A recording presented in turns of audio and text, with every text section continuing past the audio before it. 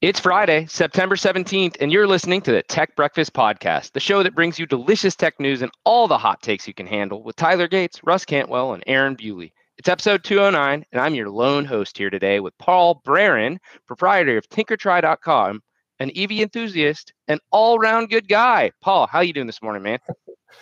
I am great, thank you. Thank you so much for inviting me back. It's great to be here. Yeah, man, it's great to have you back on the show. I love that you are just a font of knowledge on all the things that we get into, and there's a ton of stuff to talk about today.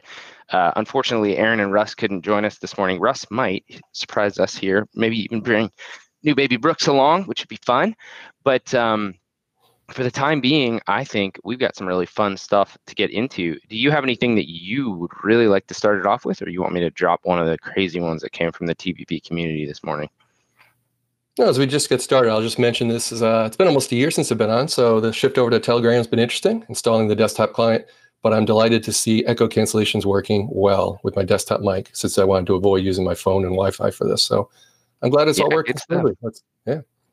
No, we've been enjoying the shift to Telegram. I forget how many episodes ago we actually did this, but it was actually the day that they released, I guess, group audio and video chats on Telegram. And the ability to record, sort of very just mixed media teleconferencing capabilities. And it's just been smooth and easier for us. It's cut down the time it takes us to get the podcast posted. It's really, really simple. Drops a quick audio file in. We can have tons of participants. Not that has been an issue for us or anything like that yet, but we've been enjoying it. Glad it wasn't too painful for you. You got the intro nailed. You almost sound like Aaron Bewley. And you got delicious hot takes. Even the way you said Russ Cantwell. I don't know if I said it right, but anyhow. You did. You nailed it. It took Aaron 2 years to get that. So well done. Well, man, I feel like I'm going to start with some, I'll call it darker news today. And then we'll slowly but surely shift into all the fun stuff that we definitely want to have you on the show for. Darren Zook this morning shared something that's been going crazy on social media and in the news this morning, which is that Facebook employees are being criticized, or Facebook in general is being criticized for the way that they sort of ignored ad revenue coming from accounts that were associated with known human trafficking. And apparently, as sort of an extension of the tiff that they've been having with Apple, Apple actually threatened to deplatform Facebook on Apple devices and in the Apple Store because of inaction related to that topic. And it's obviously, Twitter's been ablaze with it. There have been quite a few articles. But did you run into some of that stuff? And what do you think? Yeah, no, I saw, thanks to Darren Zook in the chat here, he mentioned some of this. The first thing I noticed was apple.news is the URL we're reading this on, right? So let's think about how they're curating and deciding to put a Wall Street Journal article. That right there, right? I see that a ton because, I have a lot of friends and family, obviously, that are on Apple devices, and clearly they're using a lot of Apple news feeds to get their stuff, and I'll get those links. And actually, it's a pain to get Apple News links on Android devices about every other time they come through. That could actually be ad blocking on my end. It could just be that everything gets appended to an Apple.news link and just goes weird places if you're not on Apple devices. But I have noticed that a lot lately. It's actually quite annoying. Not gonna lie. As far as the articles themselves, not the happiest stuff to read. You got more stuff of the mental anguish it can be to try to be a human filter for the junk in there. And I'll also admit I might not be the best person to ask because I've never been on Facebook, personally, professionally, whatever. Just actually avoided it the entire thing. And I know that sounds a little crazy. It also impressive. Well, yeah, it's good and bad, right? There's always things that are connection with high school friends and all not so good, but the rest of it, I'm okay. I'm missing. So yeah. Anyhow, as far as what they're doing in other countries, it does sound bad. Like they're not even close to on top of looking into some rather shady stuff going on. So specifically, I'm talking about the Wall Street Journal article where Facebook employees flag drug cartels and human traffickers. The company's response is weak, documents show. That's the title we're talking about here, right? Yeah. That More than was the many. one that Darren shared. I had noticed that in a few other places, people were really talking about it. One of the ones that I found really interesting is that they have, I don't know what the name was, but it's basically tasked cards that were in part of this discovery in some court case. I'm not sure exactly what the source was, but it showed sort of the job of AI to maximize revenue related to ads coming from certain accounts. But then there was this human-owned task that was to review basically how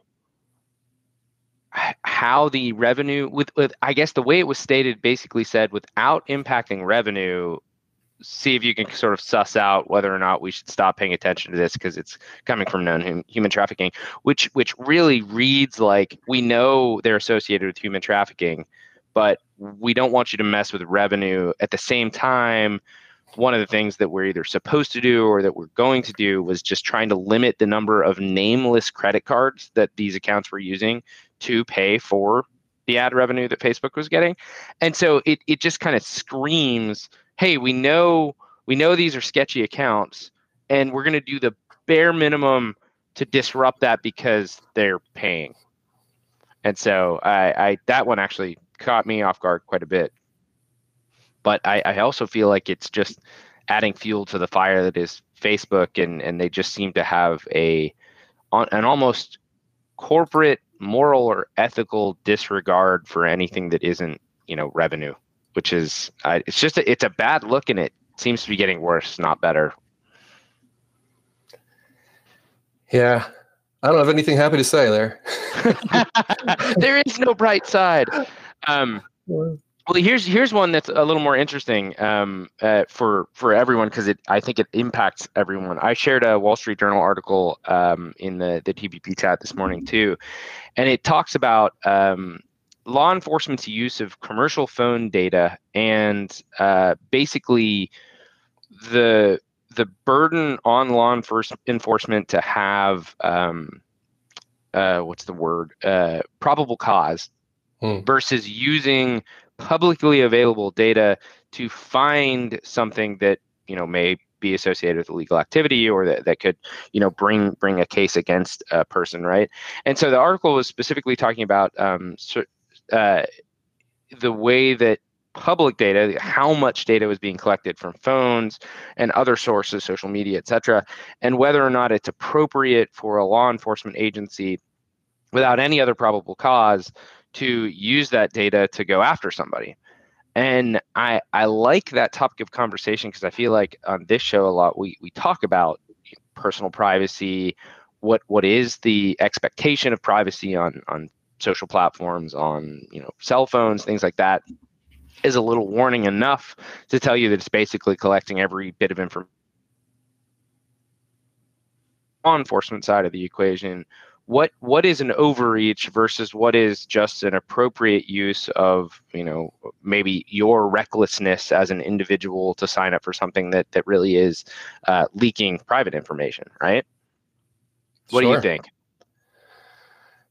Also fraught with peril here, this article. Law enforcement's use of commercial phone data stirs surveillance fight. So yeah, I've thought about this. Last time I was overseas was 2 years ago with my in Europe, and then 3 years ago going in and out of Berlin. Both those times were in and out of Germany. Thinking about that, turning off my phone, or at least getting it so the password lock was on and Face ID hadn't unlocked it or anything. There's some measures you can take. Not that I had anything on there, but I really didn't want to wipe my phone or be presented with this situation. When I think about the implications of not just unlocking my phone, but having my face do stuff or my fingerprint in a law enforcement situation, especially when you're overseas. Yeah, I mean, everything's in there, including dual factor and how I log into accounts and sure, my website stuff. All of it is in there, and it would not be good, especially if there's no probable cause, no judge involved, no oversight of the officer that I'm actually faced with in that facility. And that's I think that's a really good point too, because you talk about traveling internationally, and you could very easily be in a jurisdiction that has completely different, burden, probable cause sort of burden of proof laws. And so you might easily go from somewhere where you do have a reasonable expectation of privacy and not being pursued for something, cross a border and suddenly your phone could be used against you quite ardently, right? That's actually a curious problem. Yep. Specifically, articles talking about FBI in this country here, and that's tough. I've had secret clearance before, so I know some of the stuff you sign up for when you agree to that. It's pretty intrusive right there. Absolutely. Yep. So this is another tough one. Man, this is like a hazing day. These are tough. I'm bringing it. It's what's in the news, and you are the guy on the podcast. It's fraught with peril. Everything I say. It is. Yeah. Well, it's just an opinion, right? We're not here to say what's right, what's wrong, or hopefully expose. So hot takes. Yeah, exactly. So one of my first thoughts, as I was thinking through this one, is like my very, very first reaction is I don't think I like the idea of law enforcement being able to just use that data to catch somebody doing something illegal. Now I say that, but it is publicly available data. It's like if they just had a team of people out there, like I guess the perfect metaphorical corollary would be like a traffic cop or somebody whose job is explicitly to walk around and see if your car is parked in a spot that is illegal and give you a ticket if it is, right? There's nothing illegal about that. That is not an overreach from a law enforcement perspective, or at least I would argue most people don't think that's an overreach of law enforcement's abilities or charter, right? So if you gave someone or a group of people a job of going through publicly available data at random and finding things that give you probable cause, like, wow, this 40-something-year-old individual spends a lot of time chatting online with 14-year-olds. Like that's a little sketchy. And you dig down into it and you find out, sure enough, they're doing something that crosses a line. I get that comparison, but I think with the amount of information that's available through sort of digital twins or just again social media and cell phones in particular, laptops as well, just digital assets. I think the thought that made me, I think, the most comfortable was sort of just making the line less fuzzy and almost like let a law enforcement AI, for instance, pour through all of this publicly available data, but put a line in the sand as to the extremity of the offense. And as I was thinking through this, I was like, well, okay, that could be wrought with peril as well, right? If you're going to make a judgment call about what is illegal enough to justify almost this warrantless surveillance of your public data, right? But I think we have a really easy way to draw that line, and it would depend on what law enforcement agency you're talking about, right? This was related to the FBI. Of course, their purview is quite large, but what they can and can't go after, I think that's part of where you draw the line, right? And then I would say the severity of the offense should be where it's determinable that an AI could go through it. So, as an example, if you put something in your Twitter profile that shows you speeding, which is going to make a perfect springboard for what we're going to talk about next. That is illegal depending on where you are, right? And the location data is there, and you're just on some public street and you're going too dang fast. Well, okay, you broke the law. Now, whether or not you can get a ticket for that, I don't know. I'm sure that depends on the jurisdiction. But what I'm saying is that offense is below a certain threshold, right? Because a speeding ticket, even I think excessive speeding, doesn't usually cross a threshold. There's a difference between like different misdemeanor ratings and classes, class 1, class 2, class 3, whether it's a misdemeanor or it's an offense, a capital offense, if it's actually a federal crime, something along those lines.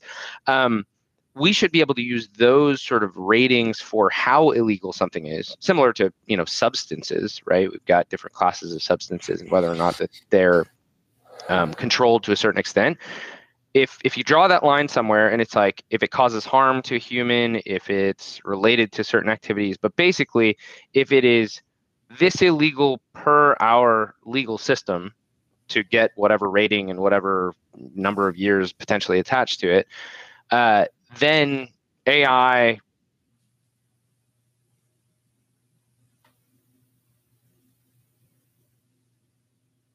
Tyler, I don't know if you can hear me, but we lost your last sentence. Oh no. Like Russ is on. So just repeat that last sentence. We're good. Good to see Russ here. I was just saying. I think if we drew a line really clearly that just said, hey, all your public data is going to be gone through by the FBI, explicitly looking for an opportunity to go after you if you have committed a crime above this threshold, then A, it might change behavior, which I think is usually the point of laws and law enforcement, and B, it's not so crazy as to think that you've gone into like a full Big Brother state where, you know, you're walking down the street and you step on a bag of soap, and then it turns out that that bag of soap is part of a TikTok trend to steal it from schools and vandalize property in goofy ways with soap. And now you're part of some kind of TikTok cadre that's using school soap to, spray parking lots. And they found that through your cell phone somehow, and you're going to get a ticket.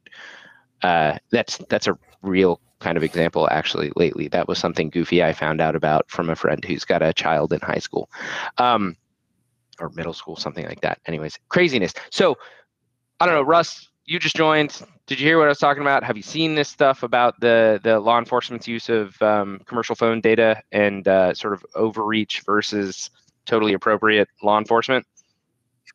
I did not, but that sounds like a slippery slope to me, since does, you know, it's like this simple example of like people were wondering, they're like, well, why couldn't you stop the September 11th attacks? They're like, well, we could, but we have to like look into stuff. And they're like, well, no, don't look into stuff, just stop it. It's like, well, we need information, and it's there, and like we go get it, but then you found out and you're mad, and now we can't stop it. Well, what do you want us to do? So I feel like it's a very slippery slope in America. The difference between like privacy and security and all that stuff. So I don't know. So I don't know the story, but I can tell you right now that it's definitely not black and white. No. I completely agree, and I bristled a little at the beginning too. But I think the really important distinction here is that this is publicly available data already. They're not wiretapping your phone. They're not reading your email per se. It's out there, and it's being, streamed from whatever it is. I'm sure there's some, even fuzzier lines, like if they get your phone, can they just go through your phone and look at all of its historical data? Like, is that too much, too far? And I agree. I think there's some slippery slope stuff there too. But I'm curious if there are some opportunities to say, you know what, there's a reasonable expectation that this publicly made available data could be used to stop me from human trafficking, versus this publicly available data could be used to write me a ticket for temporarily parking in an illegal parking zone. Yeah, that's right. So I think if you were to use that latter, I don't know. I'm the person I struggle with cops who hide behind trees on a road trying to issue tickets. I'm with you. Yeah. I'm not a fan of them like waiting for someone to do something wrong. I want them to go and look for people doing something wrong. So things like that. In the speeding or the parking ticket example, I think you need to be caught in the act and not through some external way of doing it. But for human trafficking, I don't care how you're caught. Right? Exactly. You just need to be caught. So I think in that, I can see that being a severity level that needs to be, which I think is maybe when I came in is what you were talking about. Yeah. And I feel like we're getting to see live, because I think we thought through this the same way. This is how I felt about it. Like, my first think was like, sounds like overreach, don't like warrantless search and seizure. You got to have probable cause. But wait, it's public data. Maybe that can be route for probable cause, but I don't want it to be a slippery slope. How far does it go? If I ever get a parking ticket because somebody looked at my phone data, I'm going to be pretty pissed, because that's ridiculous. Even though, absolutely, in that case, I'm saying I broke the law, right? It's just, is it okay for that infraction? And I think the rule could be that there is a line that says, publish it, right? Like, make it known that if you're doing these things, an AI is going to pour through your public data and expect to be pursued, right? Because I think I'm okay with that.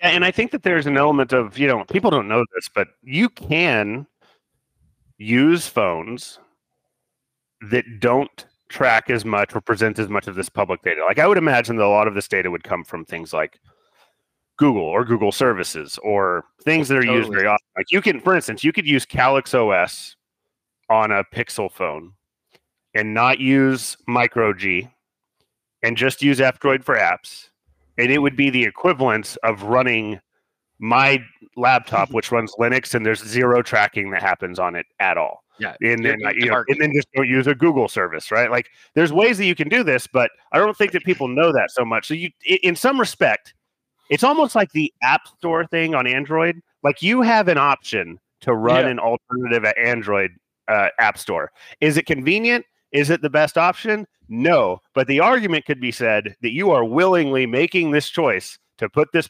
data public because there is a way to prevent a lot of it from being public. So, from an authority's perspective, I could see it.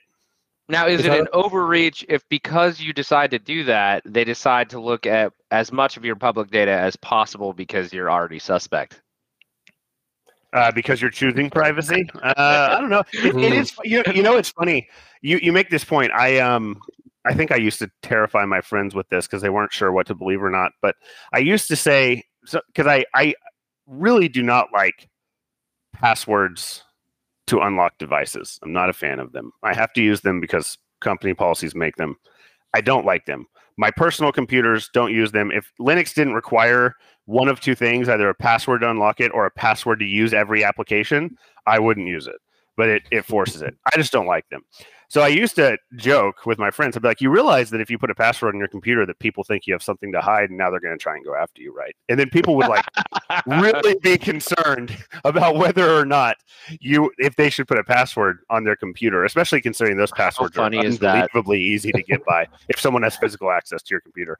But yeah, so I can get behind that line of thinking for sure. I've lived that life. Hey, Tyler, it's funny. The password thing, Windows 11 locks it down further, where NetPLWiz used to be a tool where you could just auto log in. And that's handy for VMs where you don't want a password. You just want a local account, no internet, fire up a VM, check out Windows 11 UI.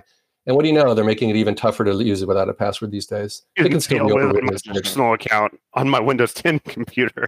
I've been using it for probably 10, 12 years on my personal computers to get into them. So I prefer pins. I don't even know what my passwords are anymore. It's all pins for me. Come to my house. You can get on my computer and you can access anything you want. Just go ahead and do that. And if you feel safe doing so, by all means, if you let me know how it works out for you. I'm gonna start coming and using your computer to game when you're busy. That seems fine. I think people would like to do that. People have come over to use my computer multiple times. It's going to be 2.0, just crapping it up.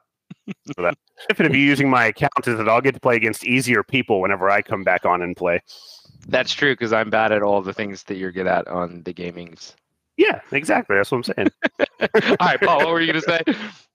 I was just going to close that, kind of add that one of the quotes in that article, the U.S. government is using app generator marketing data based on the movements of millions of cell phones around the country for some forms of law enforcement.